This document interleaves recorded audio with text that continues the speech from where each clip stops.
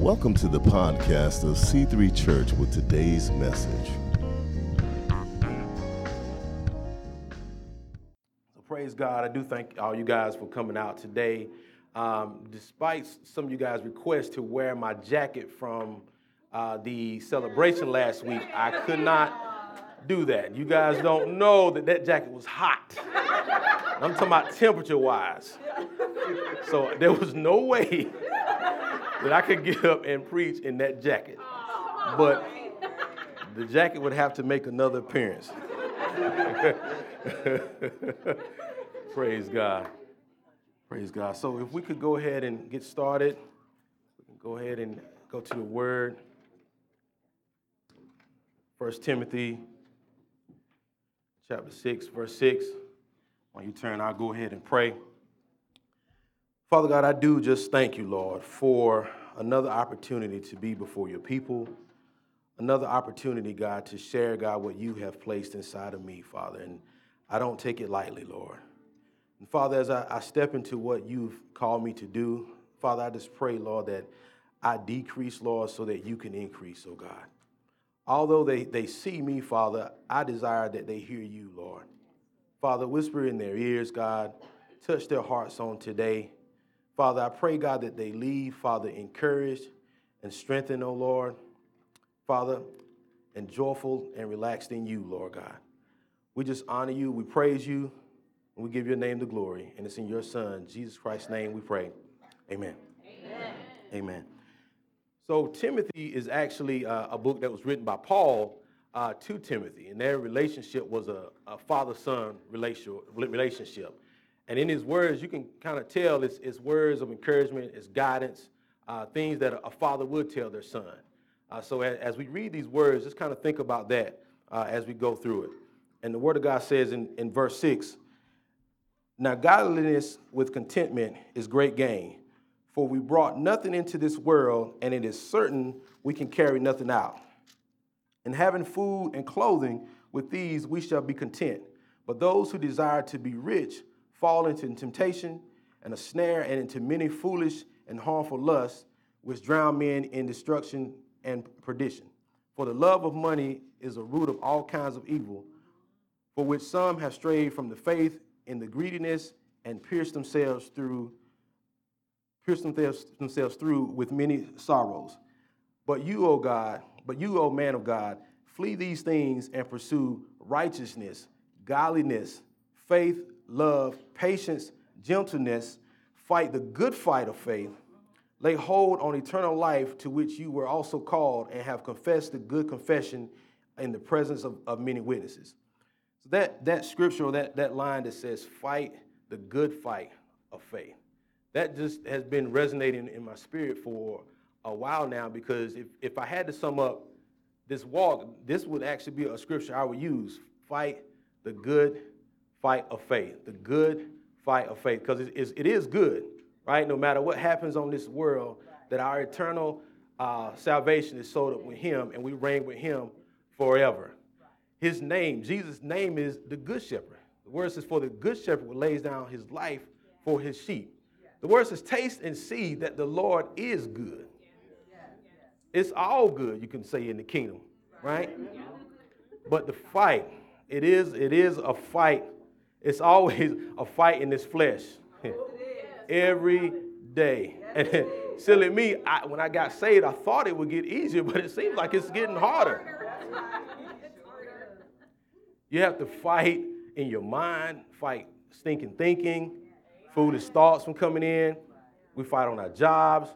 We fight in our marriages, but good fights, though, because we're all striving to be better, right? We fight to raise our children.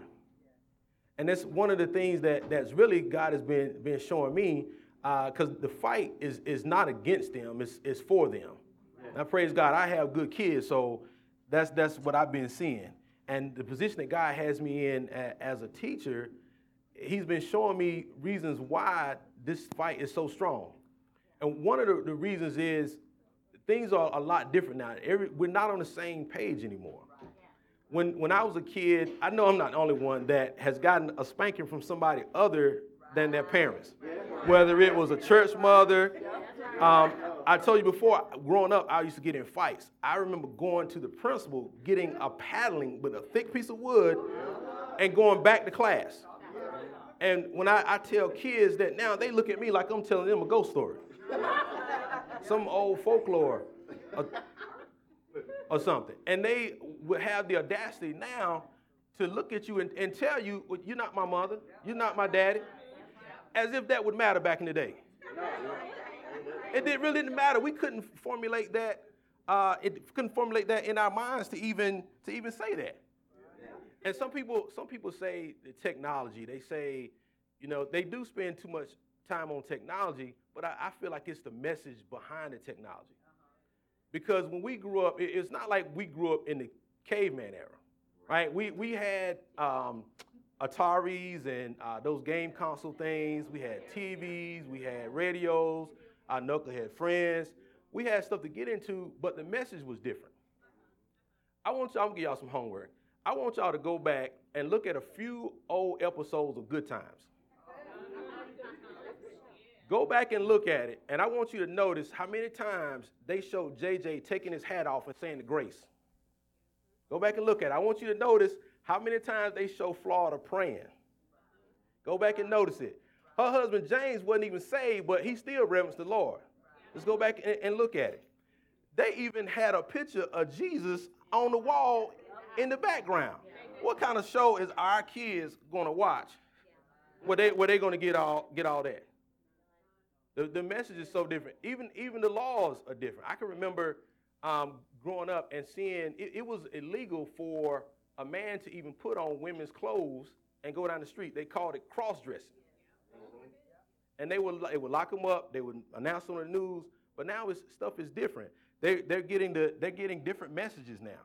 And the fight is also what I'm saying. I'm kind of going back a little bit. But when I was growing up, and I grew up with older parents, so they would tell me about when you had to walk to school, you had to walk to work, you had to work in the field and do all that kind of stuff. And now things are different. If our car break down, we just gonna call a ride. We're gonna call Uber. We're going to do something. And I see the crops in the field. I see the corn. I don't see anybody out there picking it. So despite how we feel sometimes, we're not coming up on the rough side of the mountain anymore, like our parents. And I just believe in the spirit that we were part of the generation where God just opened up, and he just poured more of his spirit, more of his understanding, more of his word, more of his blessings, more of his favor upon us, to the point where it's almost like we're Jacob and Caleb and Joshua, where we got a peek at the promised land, and we're carrying these big grapes, and we're telling our kids, hey, listen, you can have all of this and more if you just stay in God. So I believe that the fight is more about just keeping our kids in God. If you remember a couple of weeks ago when Michael Cotton came, and all those prophecies over the kids and stuff, and I know some of it was revelation, but some of it was confirmation, because I believe your God has spoke to you about your kids. He spoke to our kids when they were in the womb. And I'm seeing some of that stuff even come to pass now. So the fight is to get them to stay in God. Because you're using your wisdom. You done already been through Egypt. You done got your car repossessed, foreclosed. You done had all this stuff. And so you trying to keep them in God, but in order to get God's promises, that they have to stay in God.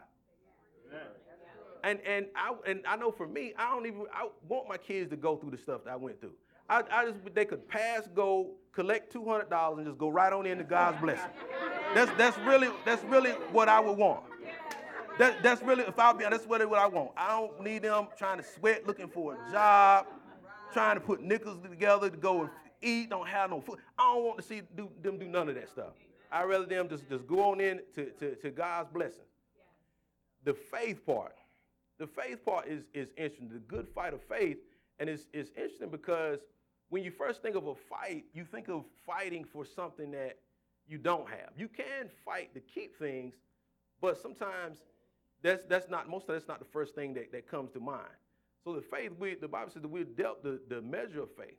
So we have the faith, and so the fight is to keep it. And maybe that's why it's a good fight, because it's a fight to keep something that God has given you. And that's kind of where I've been in my life for the past 6 months or so. It seems as though it's good. It seems interesting. It's good, but it's still a fight. My relationship with God is good, but it's a fight. I've got to get up at 4 or 5 o'clock in the morning just to get a word, to get some prayer in, to get some worship. I got to fight. My job is good. I'm in a career now where it's wide open. I can be a professor. I can be a principal. I've seen an application to go to Japan and teach and not even have to know Japanese. And it's so wide open. But the fight is, I do believe that I am called to do something in education, but the fight is to do in it what I'm called to do and not just to jump at something because it looks good. Because if I do that, I'm still out of the will. It still affects my family. It still affects my church family, my spiritual growth and things. So you want to make sure that you are doing that. Even my marriage. I'll say my marriage is, to use apostle scale, it's good on the way to greatness. And I'll say it's not a bad thing, because I know a lot of people out there with a bad marriage that would trade for a good marriage. And I'll tell you one of the things that made it turn, and it was that word fight. And in our marriage, everybody has that one thing, but ours was trying to find time together with so much going on. And we honestly, we fight over the past 15 years or so. We have fought more about time than money. Our money fights are basically just about giving and saving. That's pretty much it. But when it comes to time between us having kids, between work, between us going to school, other responsibilities, and so that was a fight there for that time. And I remember the day I said it, I said, you know what? I don't want to fight about time. I want to fight for it. And when I told Chastity that, and she saw that I was real, she saw me telling people no, telling the kids no, and stuff like that, I think we just got on the plane and just headed on to greatness. And I praise God for that.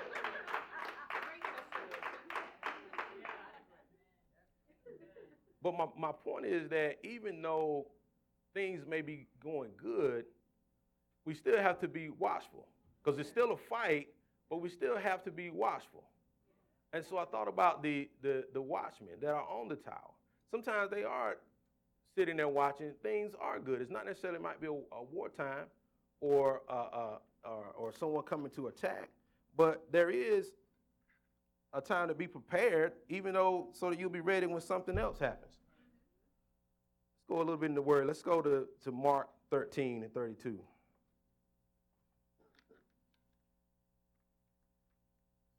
Mark 13, 32.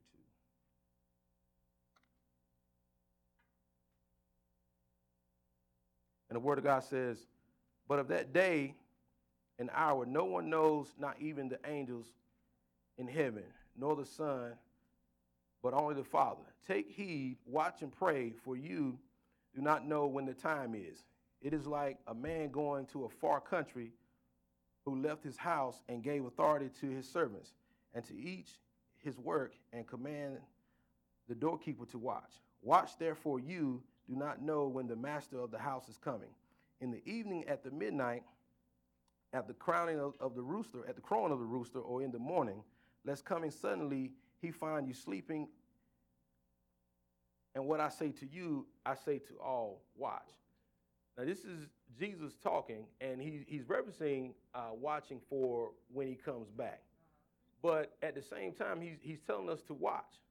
Yeah, we're watching for him to come back, but we should be watching the spirit, watching the atmosphere, watching when we go into places. If things are off, we can start praying.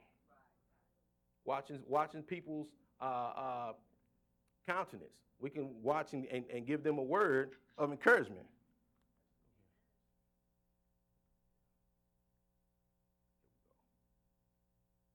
A Greek word, Gregorico, and I struggle with this word the whole time. Gregorio, that's it. It's a Greek word that means to keep awake, to watch, and to take heed. Because as Jesus commanded, he's telling us to watch, right? Even, let's go to Isaiah 62. Isaiah 62 and 6.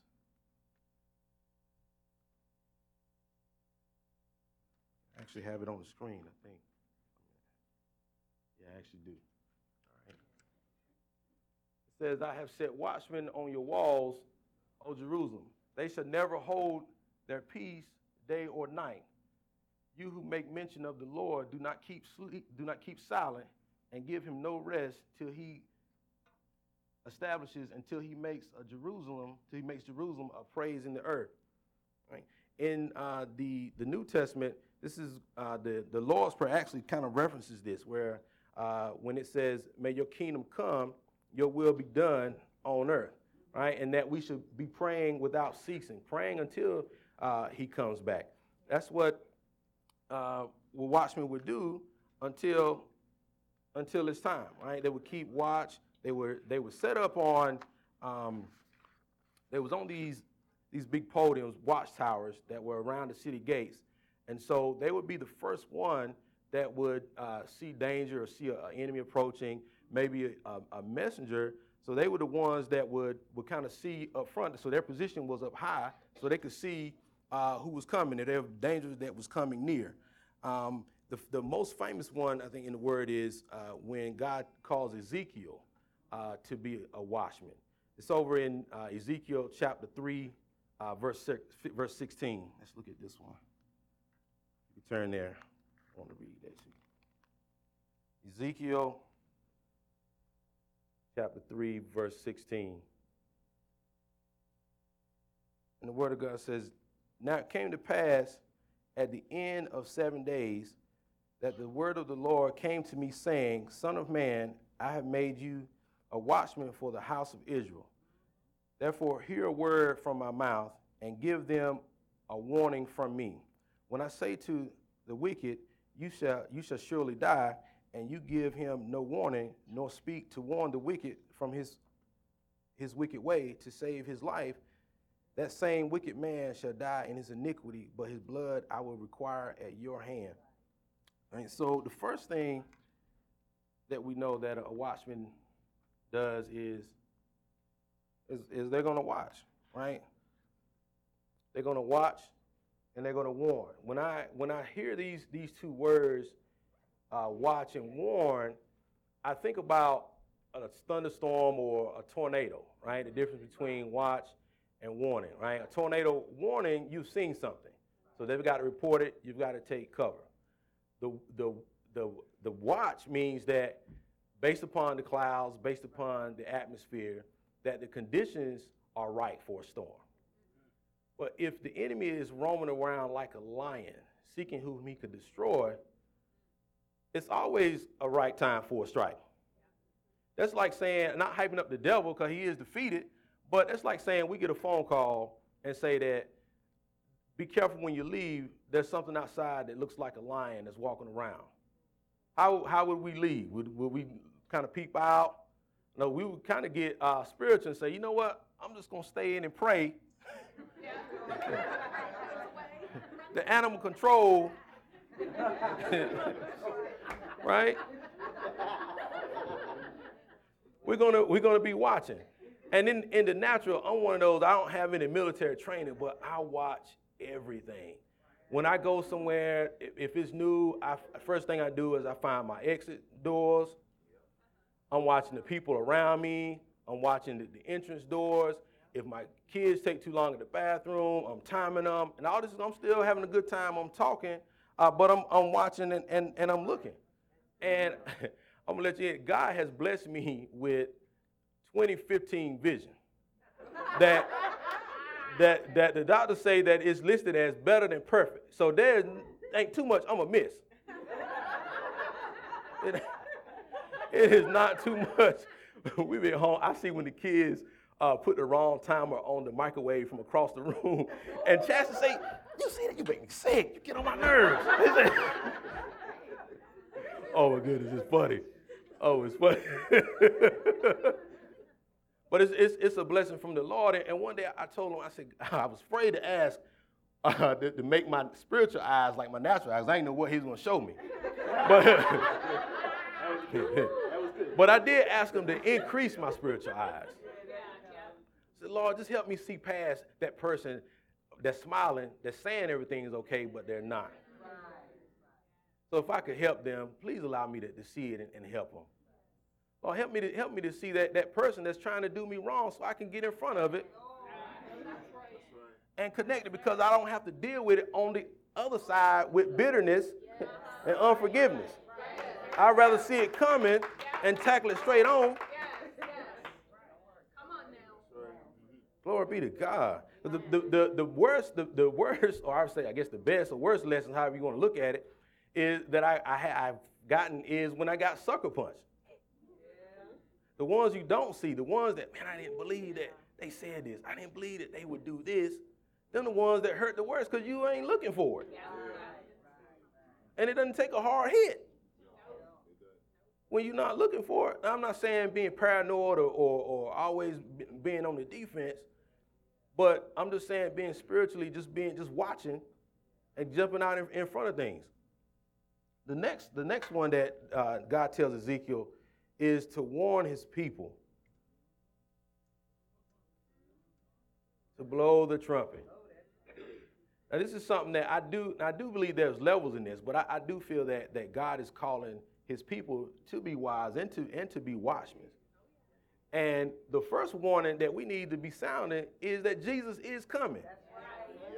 Through our words, through our actions, we've got to let people know that Jesus is real, he's alive, that he's coming back. So that's the first warning shot. I know on our jobs, for me particularly, some of the things that I'm seeing, I love when parents ask me what's going on, because I don't hold back, and I feel like that's maybe one of the reasons God has me where I am, for me to see things. Because I go ahead and tell them, you're your child's best advocate. It's no different than, I can't tell you two things about a car. But when I go to the mechanic, you best believe I'm going to look behind and see at least, does the part look new? Does it look like they even touched it? Yeah. Something. Yeah. Don't just send your kids and just say, oh, well, it's up to the teacher. Because I'm telling you now that there are hidden things that go on behind the scenes that most people don't know. And I'm willing to just sound the alarm and just to warn people. And I'll tell them that there are millions of kids that are not on grade level. They are not. They are 5 and 6 and 7 grade levels behind, but society says, well, teachers aren't teaching. Well, hold up. Wait a minute. Mathematically speaking, before your child has gotten to me, they have had 8 math teachers. So you telling me that all 8 were bad? Is that what you want to tell me? All 8 though? I can give you 3 or 4. We can split it. But you're not going to tell me that all 8 were bad. There has to be some sort of accountability. They are, and you can Google everything I'm telling you, you can Google it. They are forecasting out and building prisons based upon 3rd grade test scores. That's what they're doing. So not only do they see it that they're behind, they're expecting them to stay behind to feed into the prison system. It's all working together. The prison, the school, even the real estate. There are schools that are forging the numbers to make it seem like they're better than what they are, so that people will buy houses in that neighborhood. And them schools ain't all that. Yeah, I'm sounding the alarm. Yeah, I'm going to do it. I'm going to do it because it bothers me. I'm going to sound it. When you Google the statistics on this, our black kids are performing the worst. They are at the very bottom. And please understand, don't get me wrong at what I'm saying here. I'm behind anybody that wants to work hard, that wants to come over, make a better life for themselves. But I still have to ask myself this question. How is it that people can come over here and learn the language and outperform our black kids in reading, math, social studies, and science? What is going on? That's deeper than, oh, well, the teachers aren't teaching. It's deeper than that. It's deeper than that. And when I think about how hard my people fought to even desegregate schools, and now you want to walk around with your pants sagging as if somebody owes you something, as if it's cool to get D's and F's. No, I'm sounding the alarm. I'm telling it. I'm telling it. And some of the stuff I know people not going to like it. You know what? I don't really care because it needs to be said. Because I've sat and watched too long where people have blamed schools, they've blamed teachers, they've blamed this and that, but you're going to have to make kids accountable. And I'm telling you, that's my warning. Because there are systems out there that are working against your kids. I'm telling you point blank. So you need to tell your friends, your family members, your neighbors, you need to tell them to stay on their kids to make sure that they are learning what they're supposed to learn. I know what the teacher's going to teach my son before they tell him. I still act like I ain't got a clue. What y'all learn today? How you do that? Get a sheet of paper over there. Let me see what you're doing. I act like I don't have a clue. Half the time, they don't come and ask me for questions because I think they forget I'm a math teacher because I played dumb with them so much, but I'm just checking. Get a book, sit down and read with me for 30 minutes. Let me check and make sure that you're doing what you're supposed to do. I'm telling you, I'm going to sound the alarm. Every time somebody asks me, I'm not going to hold back. If you got any questions, you come and see me about this school system.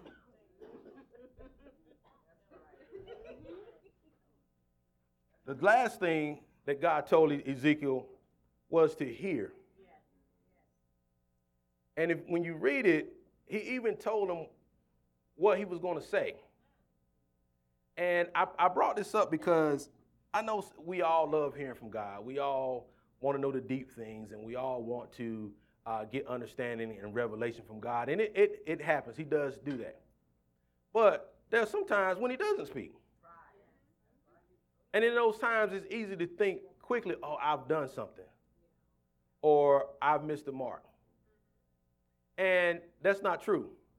I know there's sometimes that I don't feel like talking. I know he's God, he's a deity, but it just might be a time. If we on the watchtower, it could be times when nothing's not happening. It could be simple as that. So not beating ourselves up when we don't hear something. Because our God cares for us. I told you before, I pray, I ask God to help me find parking spots. Right? I'm going to tell you this is silly right here, what I did. I'm a huge game show fanatic, right? I'll watch just about any game show once to try. But there's one I'm hooked on called To Tell the Truth. I love this game. I don't know if you've seen it, but what they do is they'll bring out a real live person. It might be somebody that survived a bear attack or a real, karate expert or something like that. And they'll bring out the real person and two people that are lying. And so they have a celebrity panel that asks them questions and try to figure out who's telling the truth. And I'm horrible at this show, but I love it. And one day I was watching it, and they brought out a real voodoo priest. I kid you not, they had all three of them, right? They had his face painted, brought his little props out, and I'm looking, and I started off I said, Lord, you know I ain't no good at this game. But I just believe your spirit is in me, which is good, can tell me who is evil. Do you know that God showed me which one was evil? He even told me, look at his eyes. And they asked the questions to them, and lo and behold, it was the right one. I jumped up like I was the person that won the game. I was so ecstatic. It was more, not just that I got it right, that I heard from God. And my point is, our God cares about us enough to answer a game show question. He cares enough to know the numbers of hair on your head. God is not mad with you when you don't hear something. You can always turn to his word and look at what he already said. Glory be to God. Praise the Lord. Hallelujah. When I went through the word, I was looking for an example of where it was someone that was a watchman and had to turn to a warrior, right? Because there are times where it is, like I said, it's peace times, there's time for war. And God took me over to Moses. Look at Exodus chapter 4. Exodus chapter 4. While you turn there, if you remember the story, Moses was given up because there was a decree to kill all the male babies. And so Pharaoh's daughter ended up with him, and he grew up in Pharaoh's camp. So he was there getting the food. I'm sure he was getting the training and seeing everything that was happening. And then before he went to the wilderness, he killed one of Pharaoh's people that was beating up on one of his fellow Israelites. And then when he went into exile, when he met his wife Zipporah at the water well, there were some shepherds that were bothering them, and then he took them out and drew the water for her. So there was actually two fights right there, two occasions where God was using Moses to defend someone else. So he had already placed in Moses what he was calling him to do. If you pick up in chapter 4,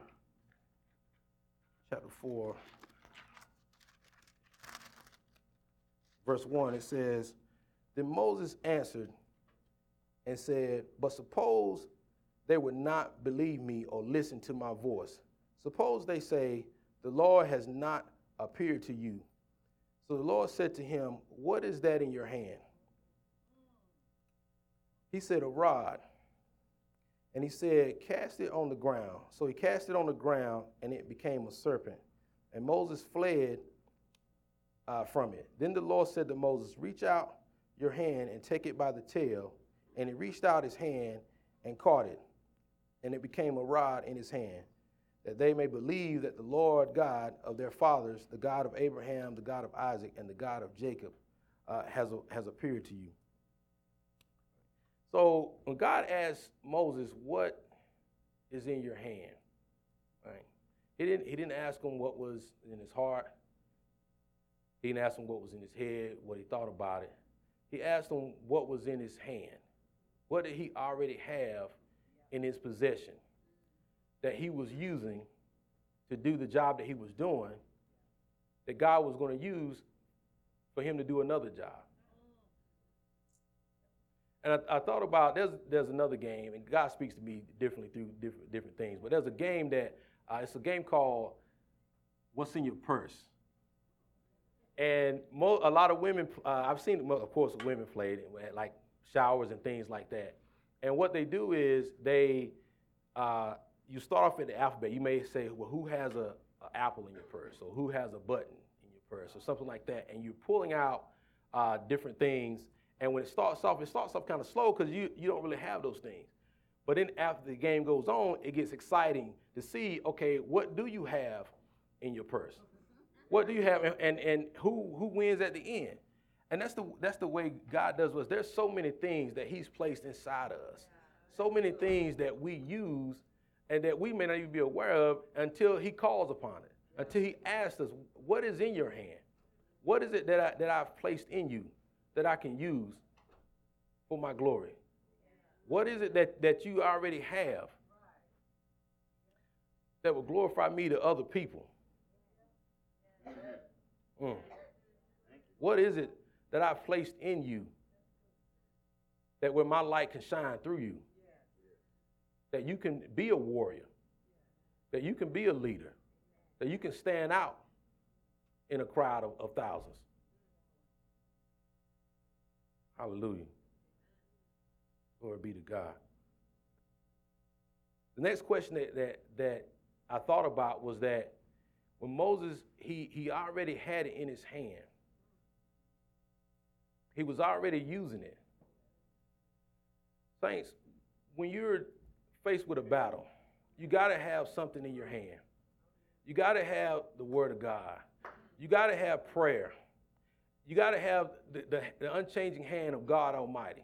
You got to have a friend. You got to have something, because it's a different, when you're in a fight and you're playing, it's different. But when you're in a real fight with a real enemy that's trying to kill you, you got to have something in your hand. As anointed as David was, as called as he was, he still had a slingshot and 3 smooth stones in his hand to take down Goliath. Don't try to fight empty-handed. Don't try to fight on your own, people of God. Because that's what that says. When you don't have anything in your hand, that's what that says, that you're okay. God, I don't need anything. I can go ahead and do this on my own. This ain't a fair fight, saints, that we're on. This is a real enemy that wants to take you out, that wants to take your kids out, that wants to intercept your mind, intercept your heart, make you turn around. And it is not to be played with. We definitely got to be on the lookout and continue to press towards the mark. Amen. There's a few last thoughts that I do want to leave you with. Characteristics of a warrior that I noticed in Moses. And mind you, this is all before really he even got to Egypt, right? Before he even confronted Pharaoh, before he even led the people out and they encountered the Red Sea. A warrior's power is in what he can do and not what he can't. If you remember when God confronted Moses, he began to talk about what if he couldn't speak, that he couldn't speak. What if they won't listen? He was doing all those things, but the signs that God showed him was he threw down the staff, he healed his hand from leprosy, right? And remember he told him to get the water from the Nile and turn the water into blood. All three things had nothing to do with speech. So really what all God needed was a willing heart, someone that's so obedient. It had nothing to do with his speech because all he wanted to do was to say a couple of words, let my people go. That was all I needed him to say.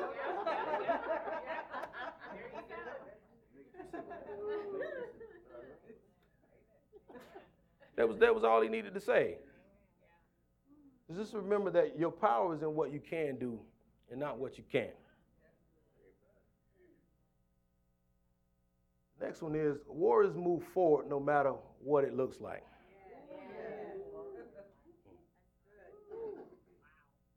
But sometimes what we're looking at can fool you. Sometimes it's a mirage. It's not real. Sometimes it'll have you thinking that it's worse than what it really is. Moses took in courage. He took in, despite what he was feeling, and pressed forward, right? If you fast forward to when they got to the Red Sea, he still moved forward. So if you have enough faith to keep moving, God can move what's in front of you so that you can move forward. Amen. The last thing I want to leave you with, warriors don't have to be flawless. They have to be fearless. Kind of like what Michelle talked about today. If you read on, you remember that Moses did not circumcise his son. So on the way to Egypt, actually his wife Zipporah had to do it for him. And a lot of scholars, when I researched this, they were different sides to it. Some say that it was Zipporah's fault, that because she was from Midian, she didn't want it done, or that he was sick on the way to Egypt and couldn't do it. But despite all that, God still gave Moses an assignment before he had circumcised his son. He still gave him a work to do. So in our lives, like I said before, it's easy to get caught in where we messed up at. I missed the mark. I missed you, God. I didn't do what you said. I didn't spend enough time with you. I didn't call that person when you told me to call. I didn't read when you told me to read. We get caught up in our flaws, but God is just looking for fearlessness. He's looking for somebody to just move out despite our imperfections, despite our shortcomings, to stand out and trust him. That's what he's looking for. Disobedience. You don't have to be the most elegant. Moses wasn't. You don't have to be. All he's looking for is somebody to be obedient, to say yes, and to push forward. That's what he's wanting. That's it. That's it. I don't know where you are today. You might be at a place, things might be good, and praise God. It could be. Right? Or you might be at a place where you're on the top of that tower, and you see the enemy coming. You see him getting closer and closer and closer. And it might be time to transform into a warrior.